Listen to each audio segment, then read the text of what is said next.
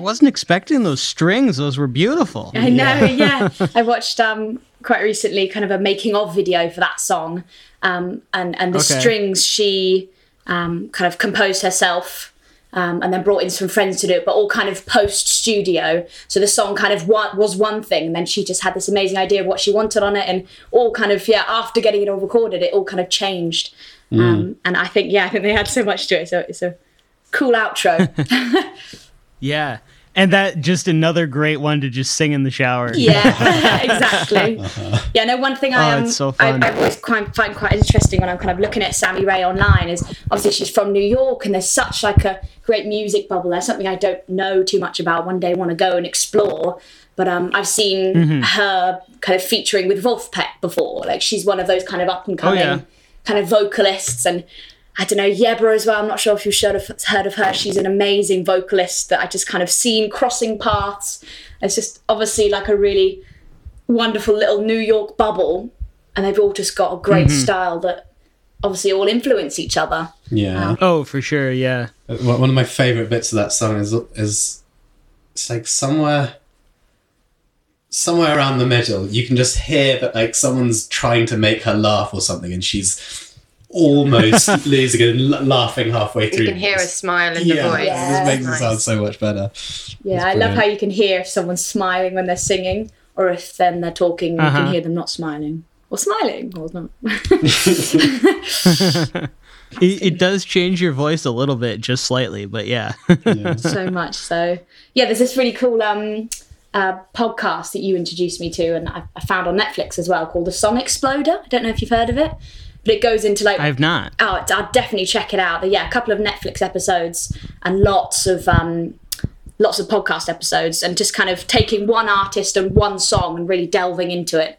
And yeah, they've just got some really cool stuff about different ways that songs have been created, and different influences and different bubbles and stuff. So. And they get the people who write them on to like explain the whole story of where it came from. Yeah, and one of them with Dua Lipa, they had someone coming in specifically just to tell her at what points in the song she needed to smile or needed to kind of put a bit more sass, and they weren't telling her to change the lyrics, they weren't telling her to change the melody, but they were literally there for the performance of it.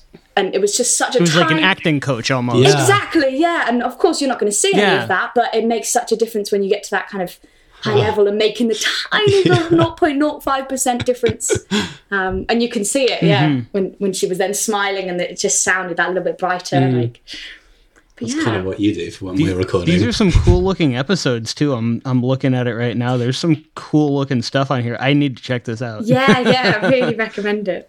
Especially for somebody who's, such a music production nerd like I am, this seems like the perfect thing to just deep dive into. Yeah, they have some great stuff in there. And so some kind of more underground artists as well. Lots of them I haven't heard of. And then obviously some of them are the really big ones. So, yeah, very, very cool. Well, and so that'll probably turn you on to a lot of new stuff too. Exactly. Cool thing. And it's just really inspiring as well, always hearing how other people create music. Like, as a songwriter, it's so easy for me to kind of get in little ruts and try and write something, and it's like, oh no, that was very similar to what I did before, and oh, I'm not grooving that as much, or oh, I'm not getting inspiration in this way, and all I need to do is just stick on one of those podcasts and someone's like, oh, I do this, and then I have inspiration, or I did this before writing that song, and it's like, oh wow, and then I kind of run off and have that inspired burst. So, but also you get to hear that even pretty massive artists get exactly the same thing. It's like, oh, okay, that's also a relief to hear. Yay. It's not just me struggling. Should we go on to next song? Which is probably going to be the absolute biggest change of tone you've ever heard. It's by this perfect French guy, and his name is Ruby My Dear, which is an old jazz song, but he did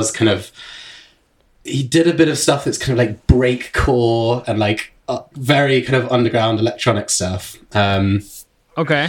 And so if you say you're kind of a keen production guy, there's a lot of I have never heard anyone do such ridiculous things with recorded drums in this. It's very fast, so it's probably very kind of hard to get into if you haven't heard much of it before, but yeah, like just the stuff he manages to do with drums, I think is incredible.